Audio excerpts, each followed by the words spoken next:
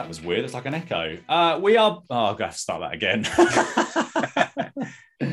Right. So we are back. We all hope you very much enjoyed Is that fair to say that we all hope you enjoyed last week, or do either of you? I do hope people enjoyed it, yes. Okay, good. We're back with Mark Dunderdale. How are you doing today, Mark? Very well, thank you. And Dan Phillips, how are you? Cracking, thank you very much. Good. I'm actually drinking a beer now, which no one needs to know, but there we go. Hard, what can I say? And this week, we are reviewing our first ever Power Pro Wrestling. So how excited are you both to be watching this new piece of Mid-South history? Dan, you go first. So first and foremost, my first bullet point is Power Pro. You can get to this, but you promised me you'd explain to me a bit more about the difference. Okay. So I want that. And secondly, first, I'm looking at it first. The venue's changed from Irish McNeil. Now it's called Power Pro. I'm really not sure I'm ready for 1986. Yes, 1986. I know the only thing permanent is change, but do you know what? I don't think I'm ready for change. I don't think I like it. The simplicities of 84 and 85 are gone forever. Mark, I'm not happy. Mark, how do you feel about going through the change and doing Power Pro Wrestling this week? I was excited about it, seeing a different arena, different which things were going to be the same as the other show and which things they were going to do differently. Thinking back to how when SmackDown started, they consciously tried to switch things up from how Monday Night Raw was. My excitement may not have lasted till the end of this next hour, but I'll let you know as we go along. So basically, two things, and I've explained some of this on the show already, but I do know from our numbers that people tend to dip in, dip out, and not listen to us every week. And I don't know, stop breaking my heart. Download every single show. I want Bill Watts numbers every single week. You're pathetic if you're not listening to every single second of us speaking.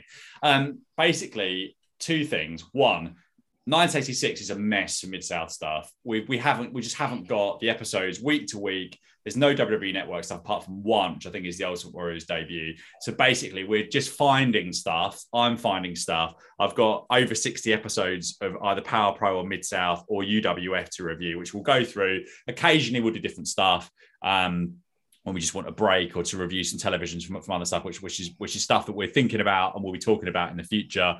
But as for Power Pro Wrestling, so Power Pro Wrestling is the second Mid-South television show. It aired on Sundays. The main show aired on Saturdays. And this particular show reminded me a lot of SmackDown later on, when the brand split ended the first time and SmackDown was still part of canon, but not much happened on it. Is that a fair assessment, Mark, do you think? In terms of Raw was the main show, but you get some stuff on SmackDown, but not a huge amount. I'm thinking like 2010, 2011, around that sort of time.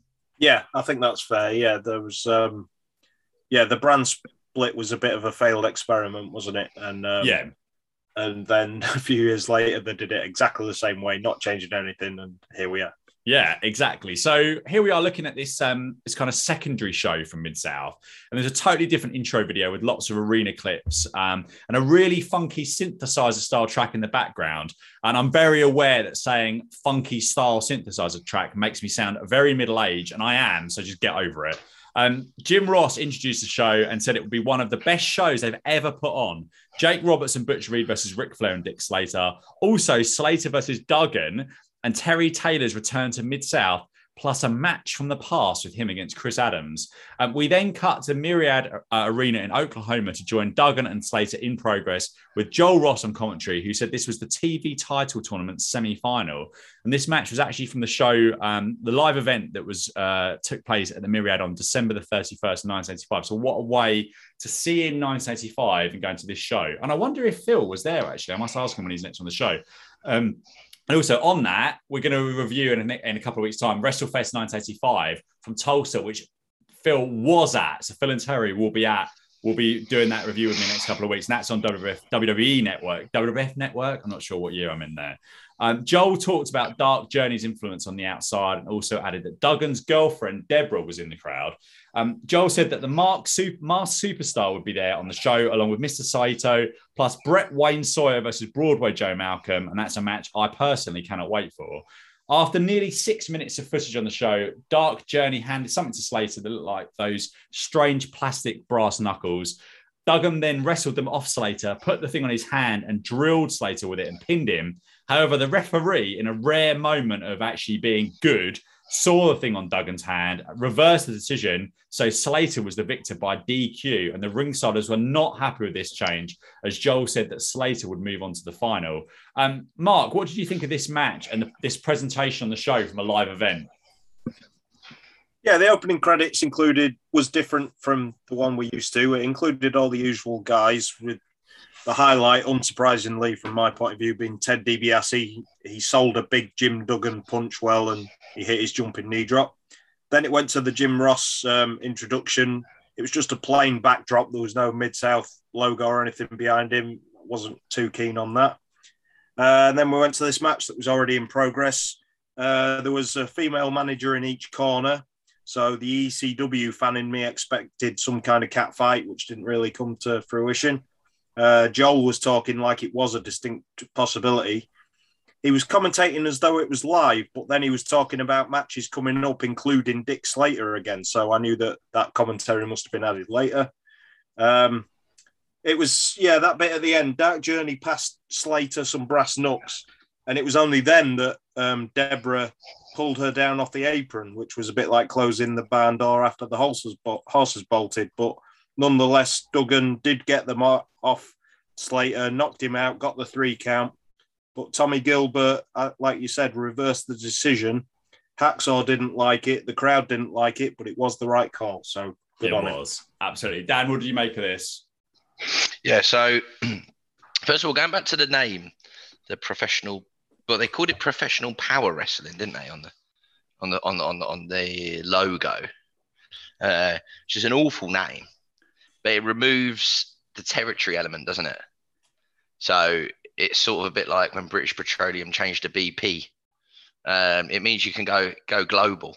So I think that was the main reason for Mid-South becoming UWF, wasn't it? To take away the local part. I thought you were talking about the name of this. I thought you were talking about the changed name of this podcast. We don't let bringing that back up behind the curtain on that's off air chat rather than on air chat. So match one. So Duggan Slater. For a start, they joined during the match, which obviously, as I said, was acknowledged by Joel. It sounded like it was post-production commentary. Yes. Yeah. So, so I've just got a few little things from the match itself. Slater, he was using the ropes to assist the sleeper. But it didn't really seem like it was helping him. It was just risking DQ for no reason. But I think it was just adding to his heel approach. Also with Duggan, he sort of hulked up after the sleeper. And again, I know I mention this all the time, but he's just a totally different wrestler in Mid-South. He's just he's good. He's serious. He's mean, scary. And then but the one I grew up with was a joke. And embarrassing, and it's really, the more I watch him, the more frustrating it is. But that what you're doing there, Dan, is a lot of the people who watched. I'm just taking the photo of our predictions from last week, so I can save it in the favourites of my photos on my phone for next year. You're echoing the sentiments of thousands of territorial wrestling fans who saw their favourites go to WWF. And there's no better example than Dusty Rhodes, who was like this perennial, working class hero world champion who Vince McMahon dressed up in polka dots. So it's only the same thing basically with Duggan. Bushwhackers is another good Bushwhackers is a great example, yeah. So there was that. I actually quite liked the ending. So obviously Slater in the ropes, giving the knuckle duster, Duggan stopping him, using it himself. I thought it was slick, I thought it was good. And then you had the ref found it, a little bit of a twist, went to the fans, they were at a pantomime. It was him, it was behind you, no. I really enjoyed it. But I really do enjoy Duggan's matches, as I say. And it just really frustrates me about how he was made into a joke. Next up, Ross talks about the Masked Superstar, and I had to change to a different version on YouTube as the first one was a total mess between sound and pictures. I emailed you the correct link, so we'll move on quickly. We cut across to ring announcer talking about Pro Wrestling USA for a match between Jerry Monty and Steve Olenowski versus Mr. Saito and the Masked Superstar, with Sheikh Adnan Al-Kaisi in the corner. And I couldn't help but do a bit more digging on this. And this match had originally aired on AWA television at the back end of 1984. So the Masked Superstar was coming into Mid-South in early 1986. So I guess this was a way of introducing him further. But I'm really surprised that AWA allowed their tapes to be used in this way. And there was a courtesy of AWA Pro Wrestling USA sign on the bottom of the screen before the match got going. If you know more on this, do reach out as usual at mid-moments on Twitter around AWA tapes being used by Mid-South. The Masked Superstar hit the future shake, rattle and roll neck breaker for the win in 126. Well, I thought was pretty good action. Dan, what did you think of this? So, sorry, I had no idea. I couldn't understand the names of the individuals. So I've written down... Yes. Jerry Munzi. That's not right. What was his name? Jerry Monty. Jerry Monty. Steve, and I've wrote Paul Banowski. Olenowski. That one, I had to look that one up, to be fair, yeah. Mr. Saito, also known as Mr. Torture, and the Masked Superstar. Can we also say that when the ring announcer says it, he actually says, Jerry, what'd you say his name? Monty. Yeah, he did the doubles. Can we just acknowledge that he goes, Jerry Monty. Steve. This is the thing. What was his name again? Steve Olenowski. Yeah. Steve Olenowski. Yeah, this is a thing in the 80s. That doesn't work. It doesn't work. I'm pretty sure the Madison Square Garden ring announcer used to do this in the 60s and 70s, I believe, as well. Yeah, it's just a thing. Mr. Saito, but then he done Masked Superstar. Oh, it doesn't work. I've just put, who are these guys? Who are the commentators? AWA commentators, basically. Yeah, this is the original Forbidden Door. Squash. So I put nice reverse net breaker, but it was shake, rattle, and roll, right? So, Honky Tonks Man's future finishing move. Yeah. They also said that the Masked Superstar is the #1 masked man in pro wrestling. Who at this time is he up against in that category? Well, he's not. Mil Mascaras would be a bigger deal. He was still going. Yeah. He's certainly not better than Humongous, as far as I'm concerned. So I just thought he's not like normally like, oh, he's the #1 man in wrestling and #1 masked man. So already you've reduced the field to about 4 people. I weren't sure if there was any standouts that I have completely missed. But look, you're right. Actually, he's probably not as good as Humongous. So he's not even probably the #1 in his own brand. Although, however, I would say one thing: the Masked Superstar promos are quite good. Can I also take a note that the Masked Superstar underneath the mask had hair? Yes, yeah. And in previous shows, there has been no locks coming out from underneath that mask. Oh, I see. So he's had a haircut. One of the things they say about the Masked Superstar is it's always quite vague who was actually it. Okay. So I think I said before that from 86, I think it was, maybe 87 to 89, it was Sid Vicious. Of Humongous, this is, that was Humongous. Yeah. So Masked Superstar, that's still, but I think Masked Superstar said, I think I wrote before that it's quite vague who it is. Masked Superstar. Yeah, there was a few different ones. Yeah. But I think it's Demolition Axe by this point, I believe. I thought it might have been at some point around the same period. Kelly Kaniski, the son of Gene Kaniski, was the Masked Superstar. I thought this might have been him. I think on Cage Match, it's Demolition Axe by this point. I'll check that though. As I say, he's got hair in this match, but in the promos he's got no hair. So you're right, it could just be simply that he's had a haircut, but it's just more about the vagueness of, we said before, the vagueness of who's under there. Just wondered, who is it? Yeah. Mark, what did you think of this one? And also, what did you think of their use of footage from a different promotion here as well? Well, I must not have been paying complete attention. I didn't get the whole part about the AWA. I thought this was the new look Mid-South Wrestling. So the first thing I wrote on my notes was the new ring announcer looks the part, comparing him to Boyd Pierce, but he was AWA's ring announcer. Did you say it was the end of 1984? So it was a year-old match we were watching. Yeah, it was. Yeah, right. Here we go. So it's December the 12th, 1984, and it is under. See, this is interesting because it is under Demolition Axe on Cage Match, but then if you go back to, they've still got the Masked Superstar in. What is this? His page is a mess because you've got stuff from like 1974, which obviously isn't him, and it's got like a match of Antonio Inoki and people like that, and it's not his. So I do wonder now you've said that as to whether it may not have been him at this point. I'll have a look on Wikipedia while you're sorry, Mike. I didn't make a lot of notes really in the introductions. I didn't catch most of the names because of the quality of the video as much as anything else, but I recognised Mr. Saito and Sheik Adnan as well. I thought doing little short sprints, pacing around the ring and wearing that headdress, he looked very Sabu-like. But that's my second and final ECW comparison to this show. And then I put the ending of the match the same as you two both mentioned. The Masked Superstar won with a swinging neck breaker, which is a move I still think of as Honky Tonk Man's shake, rattle, and roll. Indeed. So I've looked this up, and actually those matches were him. So he was wrestling, believe it or not, in New Japan in 1974, which is under a different name. But yeah, I think it must have been him by that point in terms of the 1984 one. But yeah, so he was around for a long time. So I guess he was 47, so 57, 67, 77, 87. So he would have been 43 when he stopped being a regular regular person within Demolition. I think his last appearance in the company was the 1990 Survivor Series from memory. So he'll have been about 10 years older than his tag team partner then. I never knew that. Absolutely. I didn't realize he was as old as that either.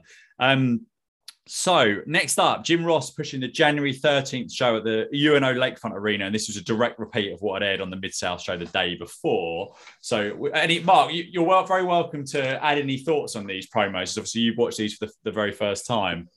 Yeah, I made quite a few notes, but that was I watched it a couple of weeks ago before you two went over this on last week's podcast episode.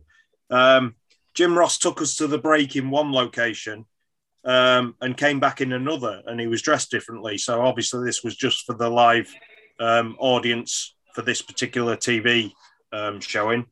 DiBiase's promo, he started by talking about how much damage a tape fist will do, but saying a tape will break the skin wide open. But I dispute that. I always thought the reason boxers and fighters tape their fists is to protect themselves from injury. Is that not right? Yeah, 100%. Stop their wrist from breaking and stuff. Yeah, it wasn't really one of Ted's better promos, I don't think. And then Murdoch's promo after it, he talked about DiBiase loading the glove, and someone who hadn't been following the storyline, it could have come across like DiBiase, who said he was going to bust him open, was the heel, and Murdoch, who says you're a cheater, could have been the babyface. So it was a bit unclear there, I thought. Yeah, absolutely.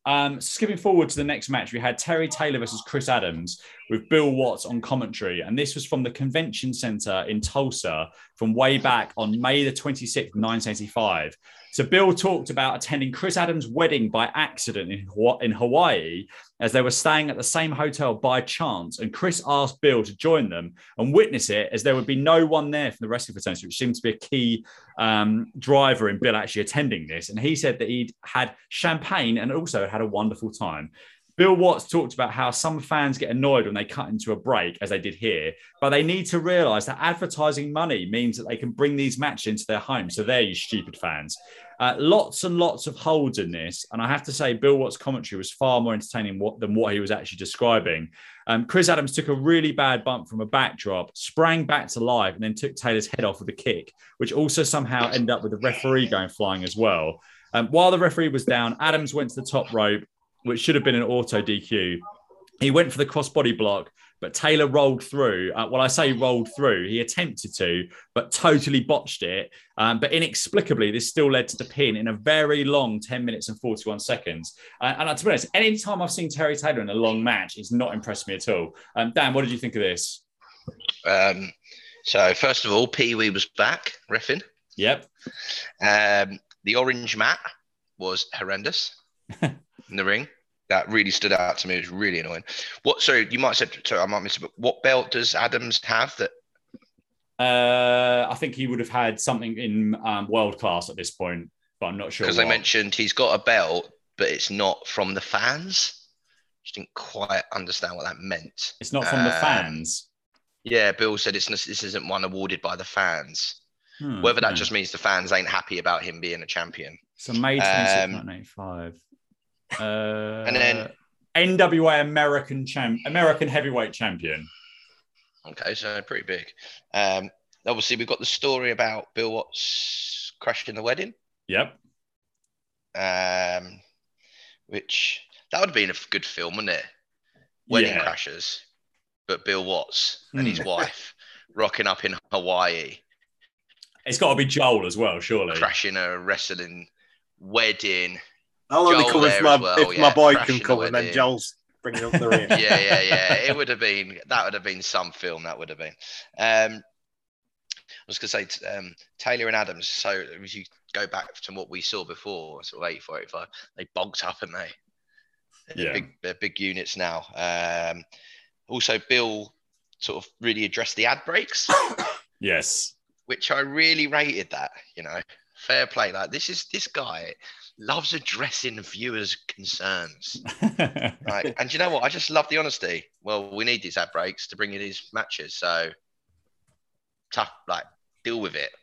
Like this is life. Yeah, exactly. I don't know, he lets you behind the curtain, doesn't he? Every so often, which I really rate. I mean, he always bases it on the fact that people that are writing into him, whether they are or not, I don't know. But who knows? We've just said before, Steve, you'd be one of them people that probably would have written in.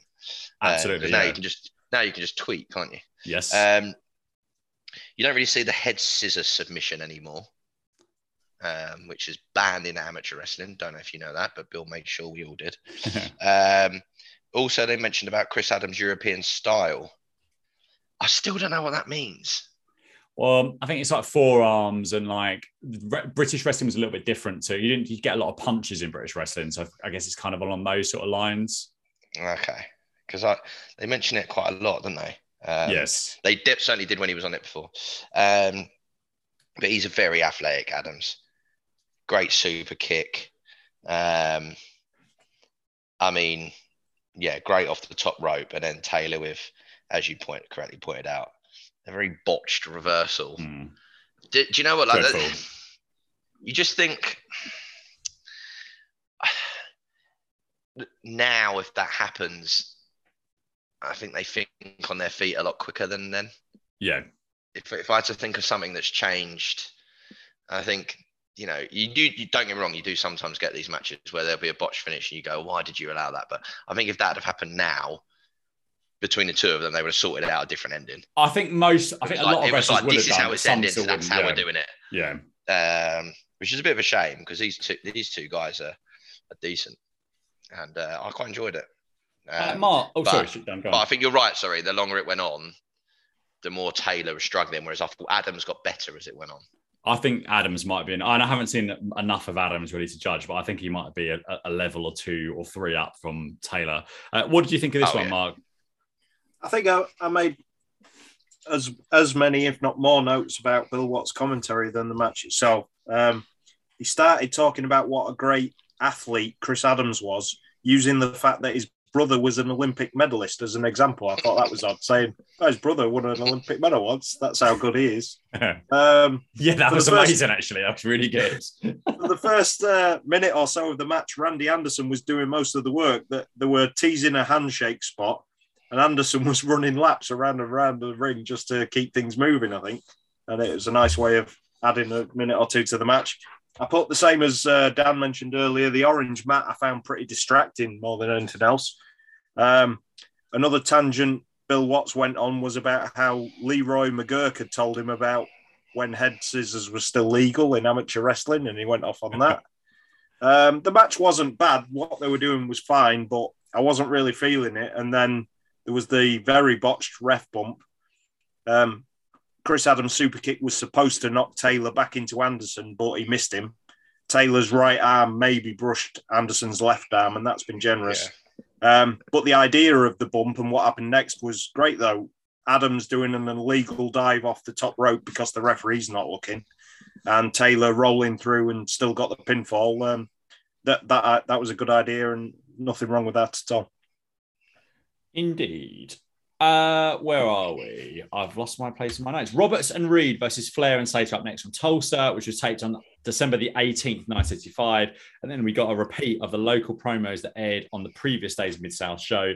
And before the match, we got the briefest snippet of an advert from Lifestyles of the Rich and Famous. And alas, I would love it if the full advert segments were on some of these shows in the future. Into the match itself, Reed was still wearing the neck collar, which I do not think was a great look. This did not prevent him from press slamming both of his opponents in the early going, and thereafter he decided he didn't need it anymore and just threw it away. This was at some points decent, some points good, but had an electric finish where after 11 minutes and 32 seconds, Jake Roberts rolled up NWA World Heavyweight Champion Ric Flair for the pin to an absolute eruption from the crowd who had sat through this and 10 other matches prior to this at the television taping, the first one in Tulsa. Flair and Slater started beating down Roberts, but they cut straight to Ross and didn't allude to this at all before going to break. Mark, first, what do you think of this match? I made a couple of notes about the promos. I know you went over them last week. Yeah, no, go ahead. Going back to the Jake Roberts one, I think you mentioned his exact quote, which was, a guy like me, a guy with my background, a guy with my lifestyle, a guy with my habits, doesn't get a lot of shots at the world title. And I wasn't around in 1986 to know what the fans would think about hearing Jake say that, but I'm sure it wouldn't have been construed the same way as it sounds to fans in 2022 who know what that lifestyle and those habits were. Dick Slater's promo was the usual nonsense. At one point, he pointed at the title belt and said, "This is the prime title holder of all time." That didn't make sense. Terry Taylor's promo, he didn't cut a lot of promos in his previous Mid-South run, but I remember 2 years ago saying that his delivery in 1984 seemed a bit nervous and like he lacked confidence. And I definitely heard improvement in that aspect here, even though he wasn't saying much of note, his delivery was better. And then the match itself, I thought Bill Watts was a bit off his game this week. Like when Flair got the figure four on Butch Reed, he said Butch's Achilles tendon is his knees. He's got a bit mixed up with his metaphors there. The Achilles heel is the expression of somebody's weak spot, whereas an Achilles tendon is an actual part of the body that's not in your knees. He mentioned a few times how he hopes somebody will give Dark Journey what she deserves, but he didn't go into detail whatever that is. And at the end there, Roberts got Flair with the schoolboy roll up for the 3 count, and the crowd went absolutely wild. But Watts shouted out, "Ric Flair has defeated Jake Roberts and Butch Reed." And then the post-match beatdown with Flair and Slater both on Jake was just about to start when Bill Watts threw back to Jim Ross, and we didn't see what happened next. Dan, what do you think of this? Yeah, so with this one, obviously you mentioned Reed still rocking the neck brace, which just falls off straight away. It's just a waste of time, this. And then Bill, come back to him. I remember we done an episode not so long ago where Bill is just waxing lyrical about Ric Flair. Like, this is the best, this is the most elite, da-da-da-da. And then now he's like, "Oh, Flair won't wrestle in Mid-South again." To which I put, I never liked Ric Flair anyway. So good. But Bill, complete 180-degree turn on him. Although I would say one thing. One of the things that Bill was annoyed about was that Ric Flair chooses where he wants to wrestle, which and it's a form of blackmail, he called it, which I sort of thought Bill is really sort of comparing a wrestler having freedom to blackmail, i.e. a wrestler should be hell-bound to whatever he wants him to do. I want you here. He's not really very promoting freedom of movement around wrestlers. I think he wants everyone under his, maybe this is an early Brexit means Brexit. Yeah, sort of vibe. I mean, yeah, he was like, yeah, he's able to do what he wants and go where he likes. It's sort of blackmail. Well, no, it's not blackmail. It's just He's a just champion. not slave. It's just not slavery either. He's not bound. He doesn't have to do whatever you tell him to do. You know, he's not a dog. But anyway, but classic Flair with the just before he made the tag when he dropped to his face. Now, I've never liked Ric Flair. Not a fan of him. Can I just ask you two guys? The Ric Flair sell where he does like exactly what he does. Flair he goes flop. to tag and just falls on his face.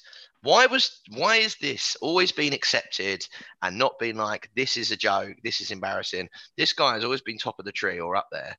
Yet this thing he does is ridiculous. Looks stupid. It is crazy. Yet everyone just turns a blind eye to it. What do you think, Mark? To be honest, I remember when he started in WWF in 1991, he'd been wrestling 20 years or so by then, and he did it. And I remember as a 12-year-old kid thinking, well, that's stupid. What's he do that for? Even then. So, yeah, I've got no defense for that. I'm sure it worked over a period of time because he kept doing it over and over, but it wasn't working in the early 90s, certainly. What do you think, Steve? I don't know. I think that Dan and I have talked about Ric Flair on this show, and I kind of getting to the point now where the more I see of some of the stuff of his that isn't the stuff that is supposedly his top stuff, like the Steamboat matches and all that sort of stuff, I just kind of think that, and some of this is booking. We watched a match with him. Who was the match, Dan, on the that awful WCW or an NWA show that we watched when he had like a 20-minute match with someone, then it was like a DQ or something at the end? I can't remember who his opponent was, but it was dire and he was awful. I know he's a heel world champion, but he wasn't very legitimate, I thought, in some of this stuff. And obviously we've seen like the Funk match, the Steamboat matches, the Wyndham match is incredible. But some of the other stuff, I don't think was very good. And I don't remember too many. If you compare, I think a lot of people compare him with Bret Hart. And if you watch, I don't think there's too much stuff you could pick out of Bret Hart that wasn't good. And some of that with Flair is just the bad booking and stuff. But some of that's just his kind of routine and the things that he would do. And some of that I think is on him for maybe not sticking up for himself a bit more when he was world champion. But I don't know that as time goes on, I very much respect Flair and I like his wrestling ability. Given some of the stuff that's come out in recent months and times, let's just clarify that, bold and underline. But I do think that actually, perhaps he wasn't as good as people make out. And then when I think of some of the Japanese stuff I've seen, again, I kind of feel like in my mind, he's definitely not top 5, and he might be top 10, but he's not anywhere near top 5.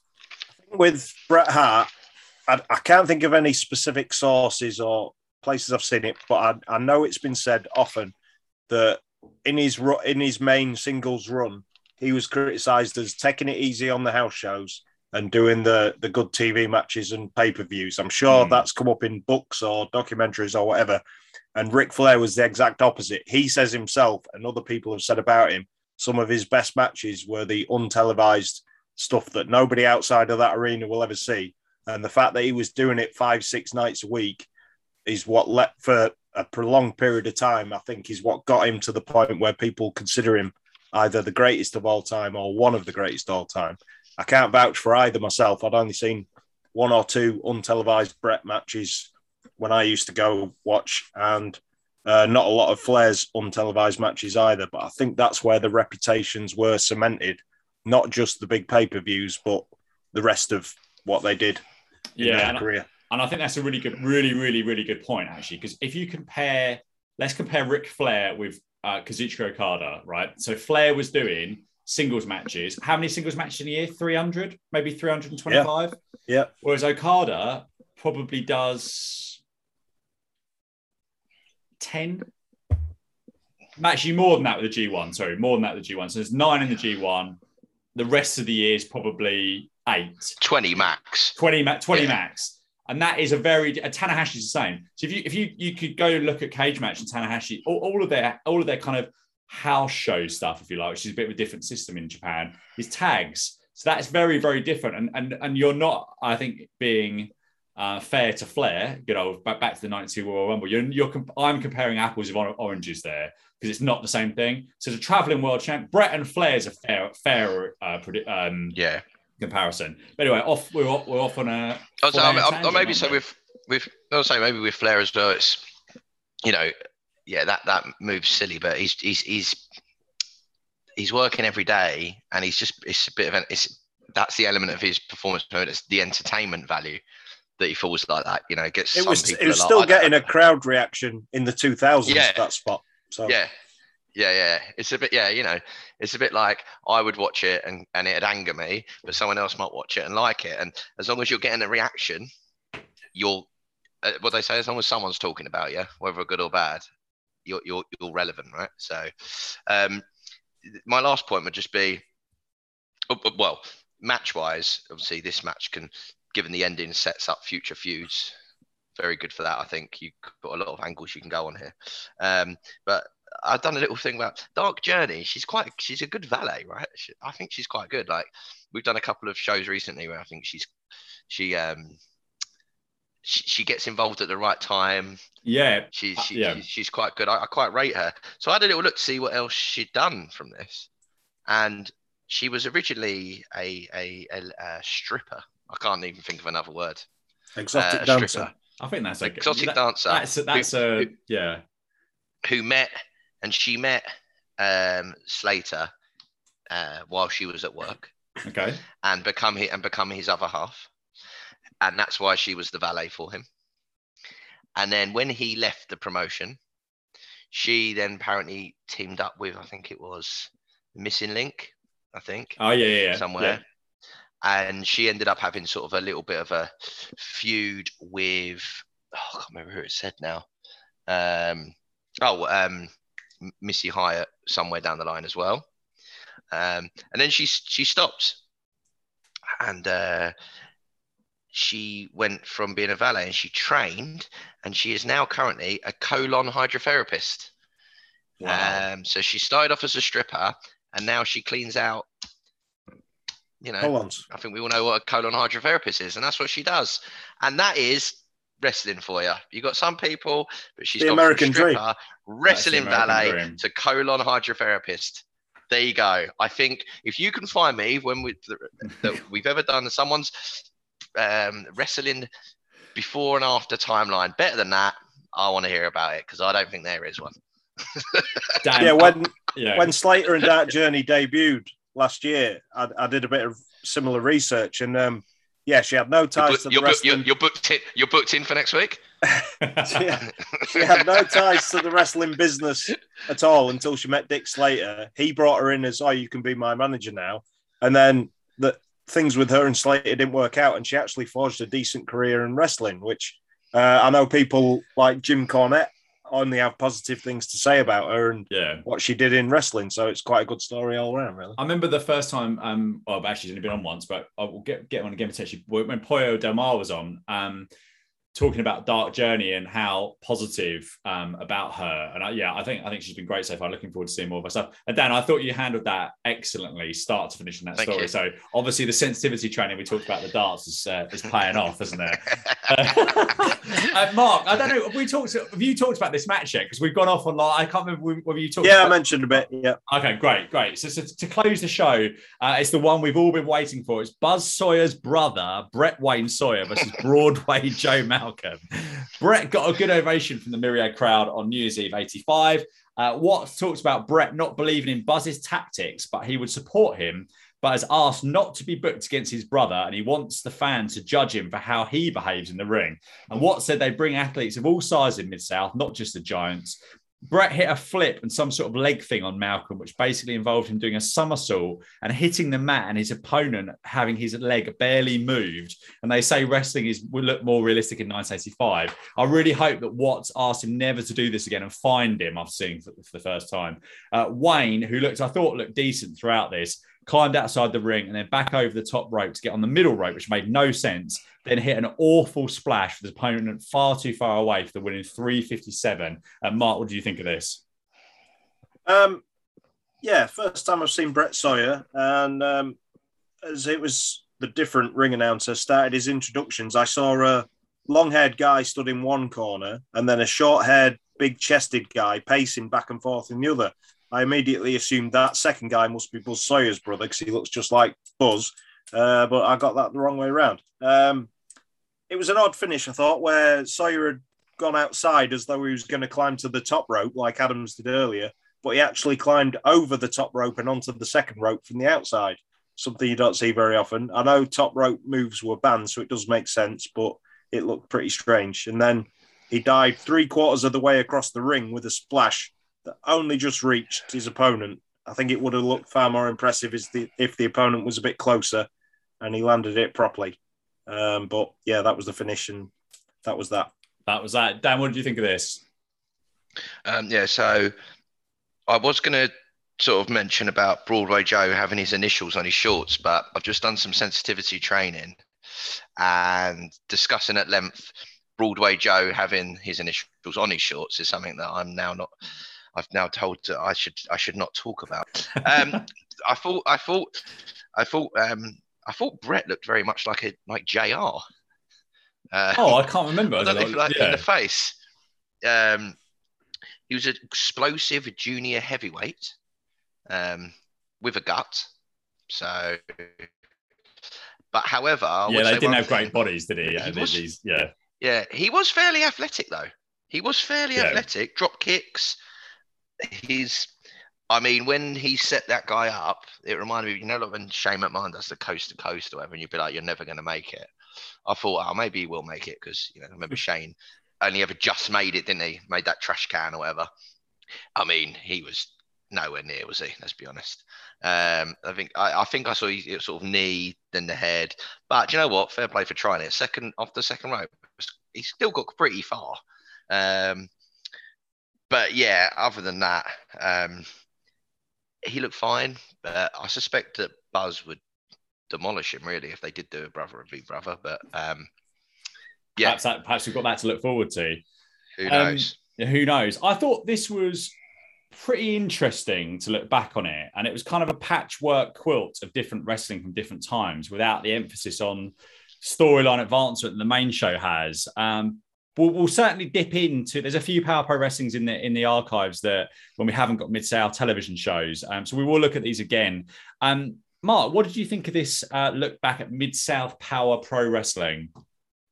There was a lot of small differences from the Irish McNeil BC era, and I can't say any of them I thought were an improvement, really. The arena was very dark, so you couldn't see the crowd. The bright orange mat was a bit distracting. They only had one host, Jim Ross, instead of the usual two. He had a plain, boring background behind him instead of the logo. There was only one commentator instead of the usual two. They had advert breaks in the middle of matches. And the wrestling was decent, if unspectacular. And it was broken up by some pretty underwhelming promos. Dan, what do you think? So big fan then, Mark, yeah? Patreon.com/Mid-South Moments is Mark's one-man review of every single Power Pro Wrestling episode in history. It's coming up soon. I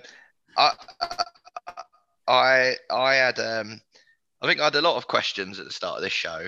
However, the card was pretty stacked with talent, and I thought there was some good wrestling. And I've ended it thinking maybe, just maybe, I might like this. Maybe. I would say what I did like, just as a side, is the credits come up, didn't they? Yeah. And I don't know if you watched it, but the executive producer was William F. Watts Jr. Like that.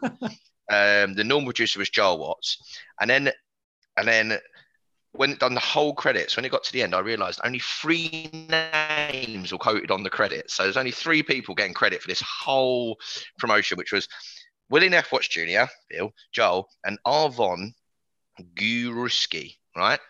Which when I put into Google, it just come up and said, "Did you mean Ryan Giggs?"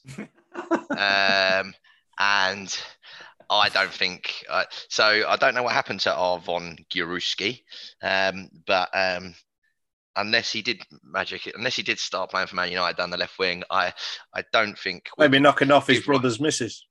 Yeah, Wow. yeah. Well, Mark, you need to go on some training, mate, right? But yeah, I do like the idea that they've literally done credits, and when the whole credits, I would like to give thanks to ourselves, just the three of us. I find brilliant, absolutely brilliant. But yeah, as I said, I think there's potential here if I can get my head around it not being Mid-South, which is just my own thing. Excellent. Well, I don't know what we're doing next week, so just look out on Twitter. And thank you very much for listening, as always. Thank you, Dan. Thank you, Mark. And we shall speak to you all again very soon. Hello, everybody. I am Ricky Morton of the Rock and Roll Express. And if you would like to purchase some merchandise from world's #1 Mid-South Wrestling Podcast, check it out. All the products. That's on redbubble.com. People, Mid-South Moments. They have everything from t-shirts, phone cases, mugs. Remember now, redbubble.com. People, Mid-South Moments. Thanks very much, Ricky. And that link again is redbubble.com/people/Mid-South Moments.